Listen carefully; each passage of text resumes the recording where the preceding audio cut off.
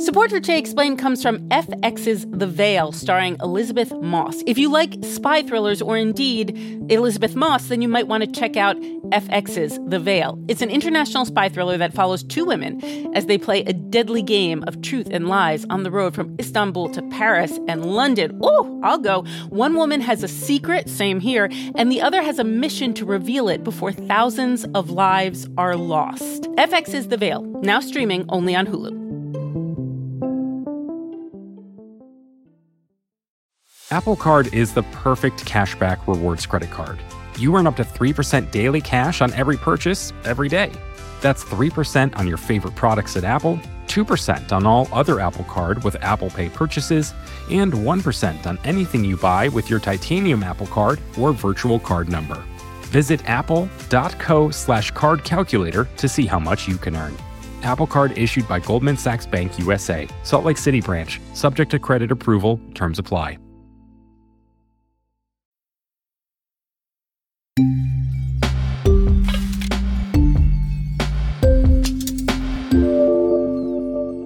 Finally, Infrastructure Week. You win some, you lose some. Just ask President Biden circa last week.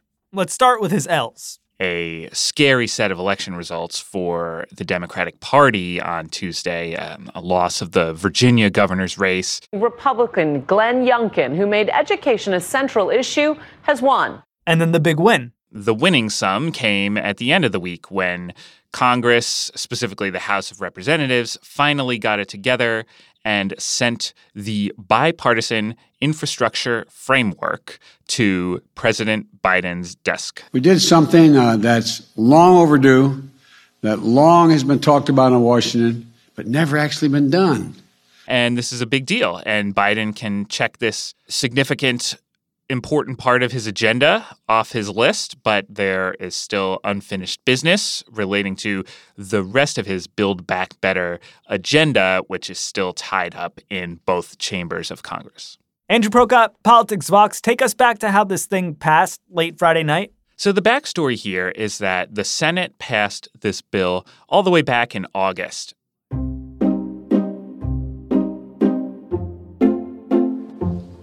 On this vote, the yeas are 69, the nays are 30. The bill, as amended, is passed.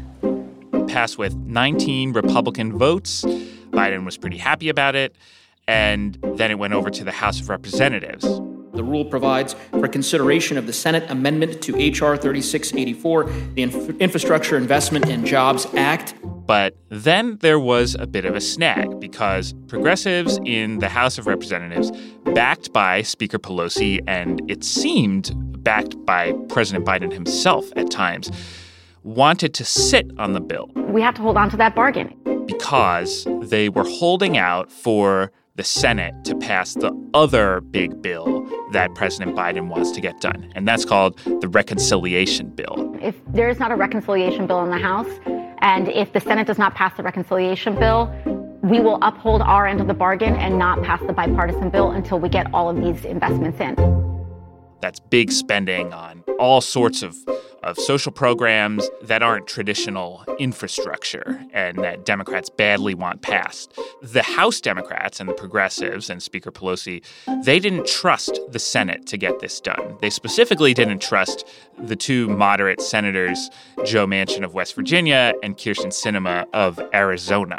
You know, the read that we have is that they'll just dump the second one, leave the other one out to dry, and just never actually vote on it. So the idea was that Manchin and Sinema really loved this bipartisan infrastructure bill. So the House was going to essentially take it hostage. They were going to say, we're going to wait. We're not going to do anything on this until you guys agree to pass the social spending bill, the other big bill, through the reconciliation process in the Senate. So a few months have passed since then, and progress has been made on that second bill, but it has not passed the Senate. It has not even passed the House. But I think eventually there was a bit of nervousness setting in that so much time had passed, a fear that this tactic wasn't really working and that there was a risk of ending up with nothing at all if too long passed. So President Biden and Speaker Pelosi finally put some pressure on the House progressives over the past couple weeks. You have the votes right now for the infrastructure bill. We can't wait too much later for the legislation.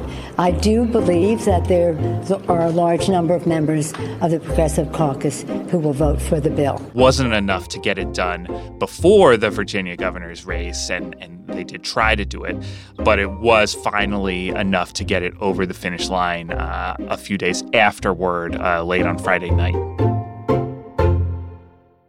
What's in the thing? Are we all going to have free Wi-Fi pretty soon? I don't know if I can promise that specifically for you, but you can think of it as doing sort of three major things. One is there's a lot of money for what we might call traditional infrastructure spending. And usually in Congress, this tends to be spending for highways, but this bill was designed to be a lot more than that. There's a lot of money earmarked for transit and ports, airports, rail.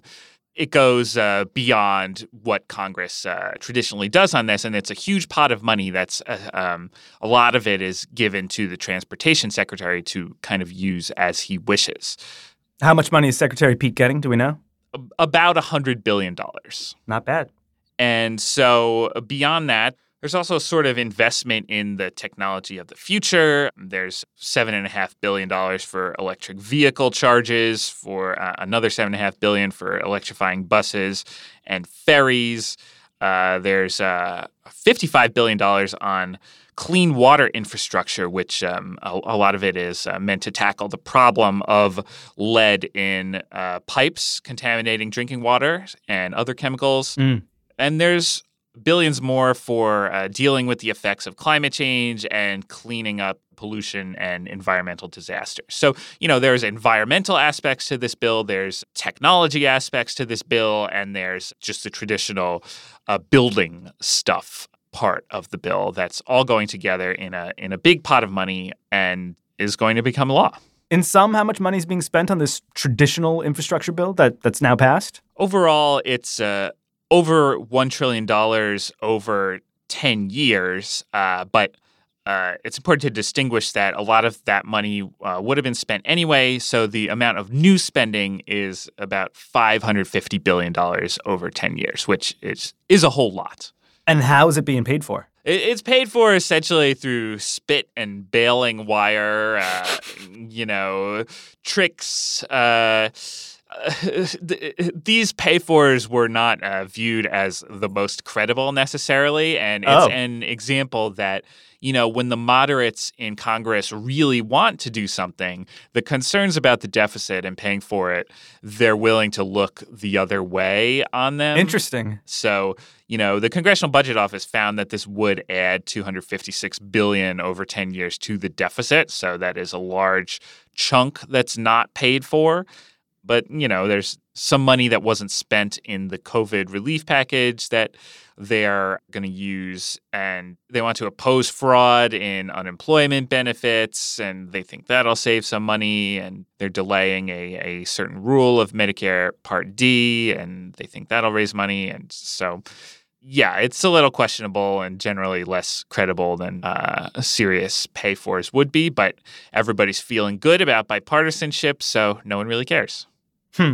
One of the last times President Biden helped pass a key piece of legislation was the ACA back, of course, when he was vice president, and he famously whispered into a live mic that it was a big fucking deal into the ear of President Obama. How big a fucking deal is this infrastructure package? It's a big deal, for sure. This is the biggest infrastructure bill we've had in memory. It's also useful to think about the Biden legislative agenda as a package. He's already passed the big COVID relief bill, the American Rescue Plan, back in March. So this is his second big bill, and he is gunning for a third as well. But, having two big bills passed at this point in time, it really puts him ahead of any recent president Obama eventually did pass the Affordable Care Act through, but that wasn't until March of his second year in office, getting this done by November, and the potential for a third accomplishment. It's pretty impressive as far as presidential legislating goes.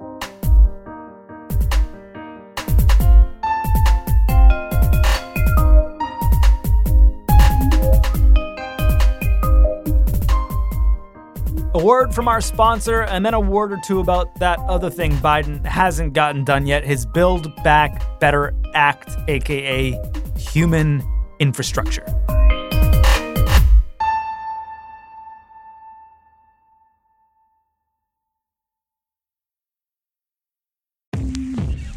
Today Explained support today comes from Quince, which rhymes with since but is spelled with a Q-U. The poet Josh O'Donohue once said, we're getting very classy here, when one flower blooms, spring awakens everywhere. Now, I don't know exactly if that's true, it tells me to tell you, but I do know that Quince offers timeless essentials that they say never go out of style no matter what the season. And honestly, that also kind of sounds like a poem, doesn't it? Not only that, Quince says all of their items are priced 50 to 80% less than similar brands. Take it away, Claire White.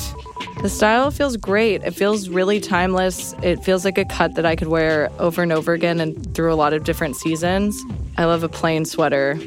You can upgrade your wardrobe this spring by going to quince.com/explain for free shipping on your order and 365-day returns. That's QUINCE.com/explained to get free shipping and 365-day returns. Quince.com/explained. It rhymes with since. Apple Card is the perfect cashback rewards credit card. You earn up to 3% daily cash on every purchase every day. That's 3% on your favorite products at Apple, 2% on all other Apple Card with Apple Pay purchases, and 1% on anything you buy with your titanium Apple Card or virtual card number. Visit apple.co/card calculator to see how much you can earn. Apple Card issued by Goldman Sachs Bank USA, Salt Lake City branch, subject to credit approval, terms apply. Infrastructure Week. Okay, Andrew, we talked about what Biden accomplished at the end of last week. Let's talk about the thing that remains to be accomplished. That's the Build Back Better Act. What is in that thing again? So this is the massive mega bill that contains pretty much the rest of the Democratic agenda, at least everything that you can actually pass through the special budget reconciliation bill. So we're talking about spending stuff. We're talking about giving people money, putting a lot of more money in American families' pockets, especially the very poor, through the expanded child tax credit. Parents can receive up to $300 a month or $3,600 for the year for children up to age 6. We're talking about helping with child-raising expenses by subsidizing childcare, funding universal pre-K. Data shows that when kids are in preschool, more mothers can work, and a family's overall household income increases. We're talking about expanding Medicare to cover hearing benefits, and we're talking about a whole lot of money on climate change, too. Over 1 billion metric tons of emission reductions, at least 10 times bigger on climate than any bill that has ever passed before, and enough to position us for a 50 to 52% emission reductions by the year 2030. This is what progressives care most about and badly want passed into law, and it would be a pretty major accomplishment if it makes it through.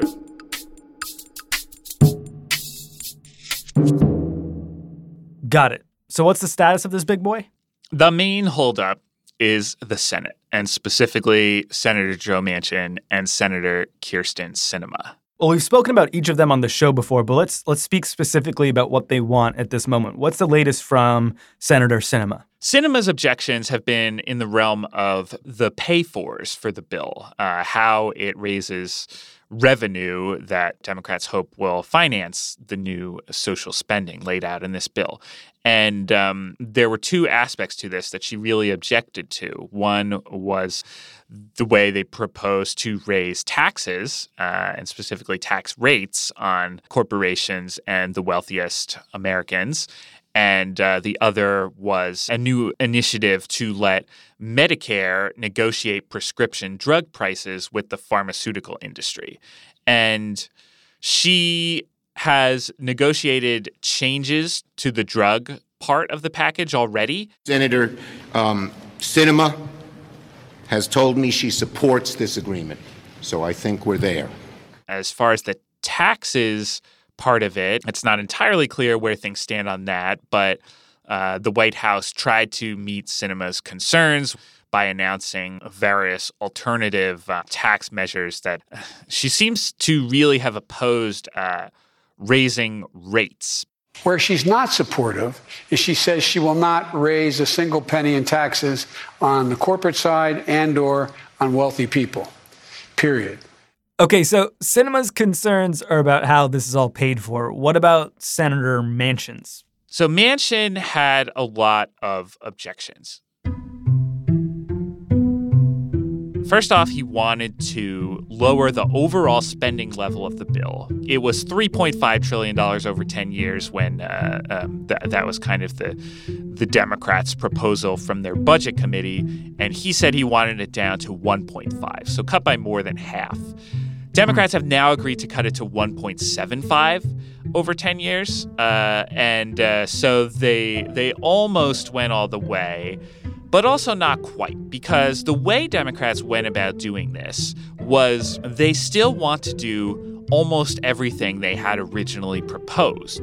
They're just trying to do it for fewer years or scale it back. So, for instance, instead of funding a new child care benefit that will help pay for people's child care, instead of funding that permanently, or instead of funding that for 10 years, they're going to fund it for 6 years and only partially for 3 of those years. And you see this again across various other programs in the bill, from the expanded child tax credit, which would help a lot of families. That's only being expanded for 1 year. You see universal pre-K programs, that funding would only be for a few years. And the thinking here among progressives is that if you do all this stuff, you get it into policy, people start getting these benefits, and then they'll like them. And then Congress won't want to let them expire. And so essentially they will end up in practice lasting forever, even if the bill itself will only fund it for 6 years. They think there's a good shot that it will be extended permanently by Congress.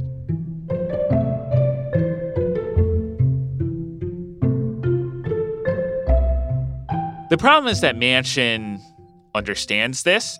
In all of my years of public service, and I've been around for a long time, I've never seen anything like this. And he said in his press conference last week that he doesn't really buy it. As more of the real details outline the basic framework are released, what I see are shell games, budget gimmicks that make the real cost of the so-called $1.75 trillion bill estimated to be almost twice that amount if you extended it permanently. He doesn't think that's a good way to legislate. He wants to fund permanent programs, even if it means doing fewer of them rather than doing a lot of shortened programs. How are the difficulties in getting this thing done affecting President Biden? I mean, you mentioned that the infrastructure bill that was indeed passed on Friday was a big deal, but this thing really feels like, the signature part of the enchilada.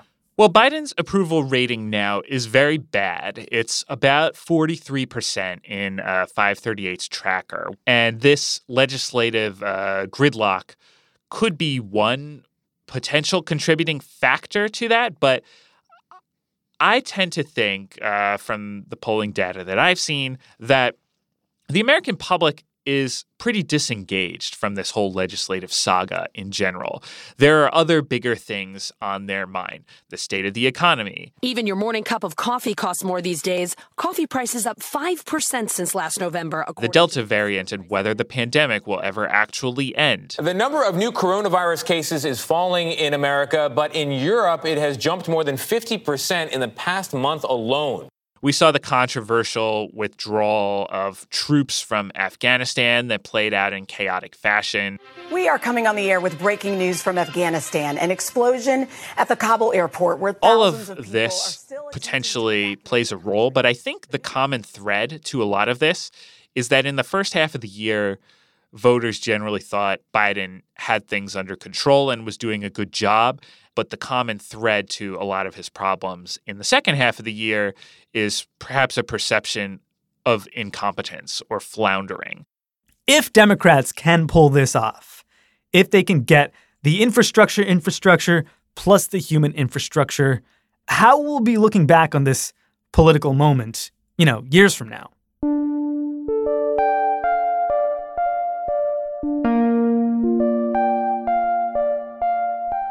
Well, that still very much depends on what actually makes it into the final bill and into law, which is still very much in flux. But if Democrats do manage to get something reasonably close to Biden's initial proposal, this would really be remembered as a pretty sweeping moment in progressive policy change, liberal policy change. And so, if these programs are enacted, if they are made permanent, I do think that we could be looking back on this year, many years from now, as a turning point in American public policy. But that's a big if. It is a big if, and other possibilities are that nothing passes at all, or that whatever does pass is compromised in such a way as to make it temporary, ineffective, or badly flawed. We don't know which will be the final outcome yet, and we won't until they hammer out those final details in Congress. And when that happens, we'll have you back to talk about it. I'm looking forward to it. Andrew Prokop, he's following all the back and forth for you at Vox.com. Our episode today was produced by Hady Mawajdeh and Miles Bryan. I'm Sean Rameswaram. It's Today Explained.